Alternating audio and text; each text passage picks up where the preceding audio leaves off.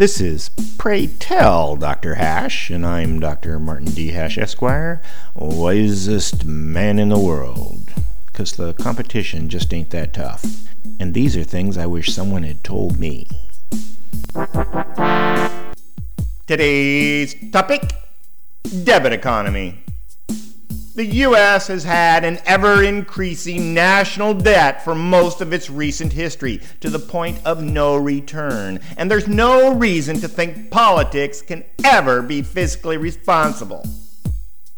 Debit cards have become the solution for private people who have a tendency to go into debt and not be able to pay it back. So let's extend that idea into the public sphere. Cut up the credit card! America needs to become a debit economy. A debit economy is not intended to decrease government spending. We only need consider our standard of living, our science, our sophistication, and our ever-accelerating level of comfort to prove that government spending is a good thing. A debit economy would force fiscal responsibility while still advancing a civil society, and consists of three parts. First, a spend and tax paradigm where the money government spends is fully returned by the people who ended up with it. Secondly, a balanced budget amendment to disallow government borrowing.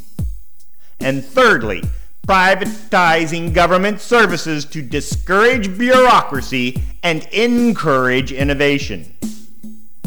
How much government spends is the debate between liberals and conservatives.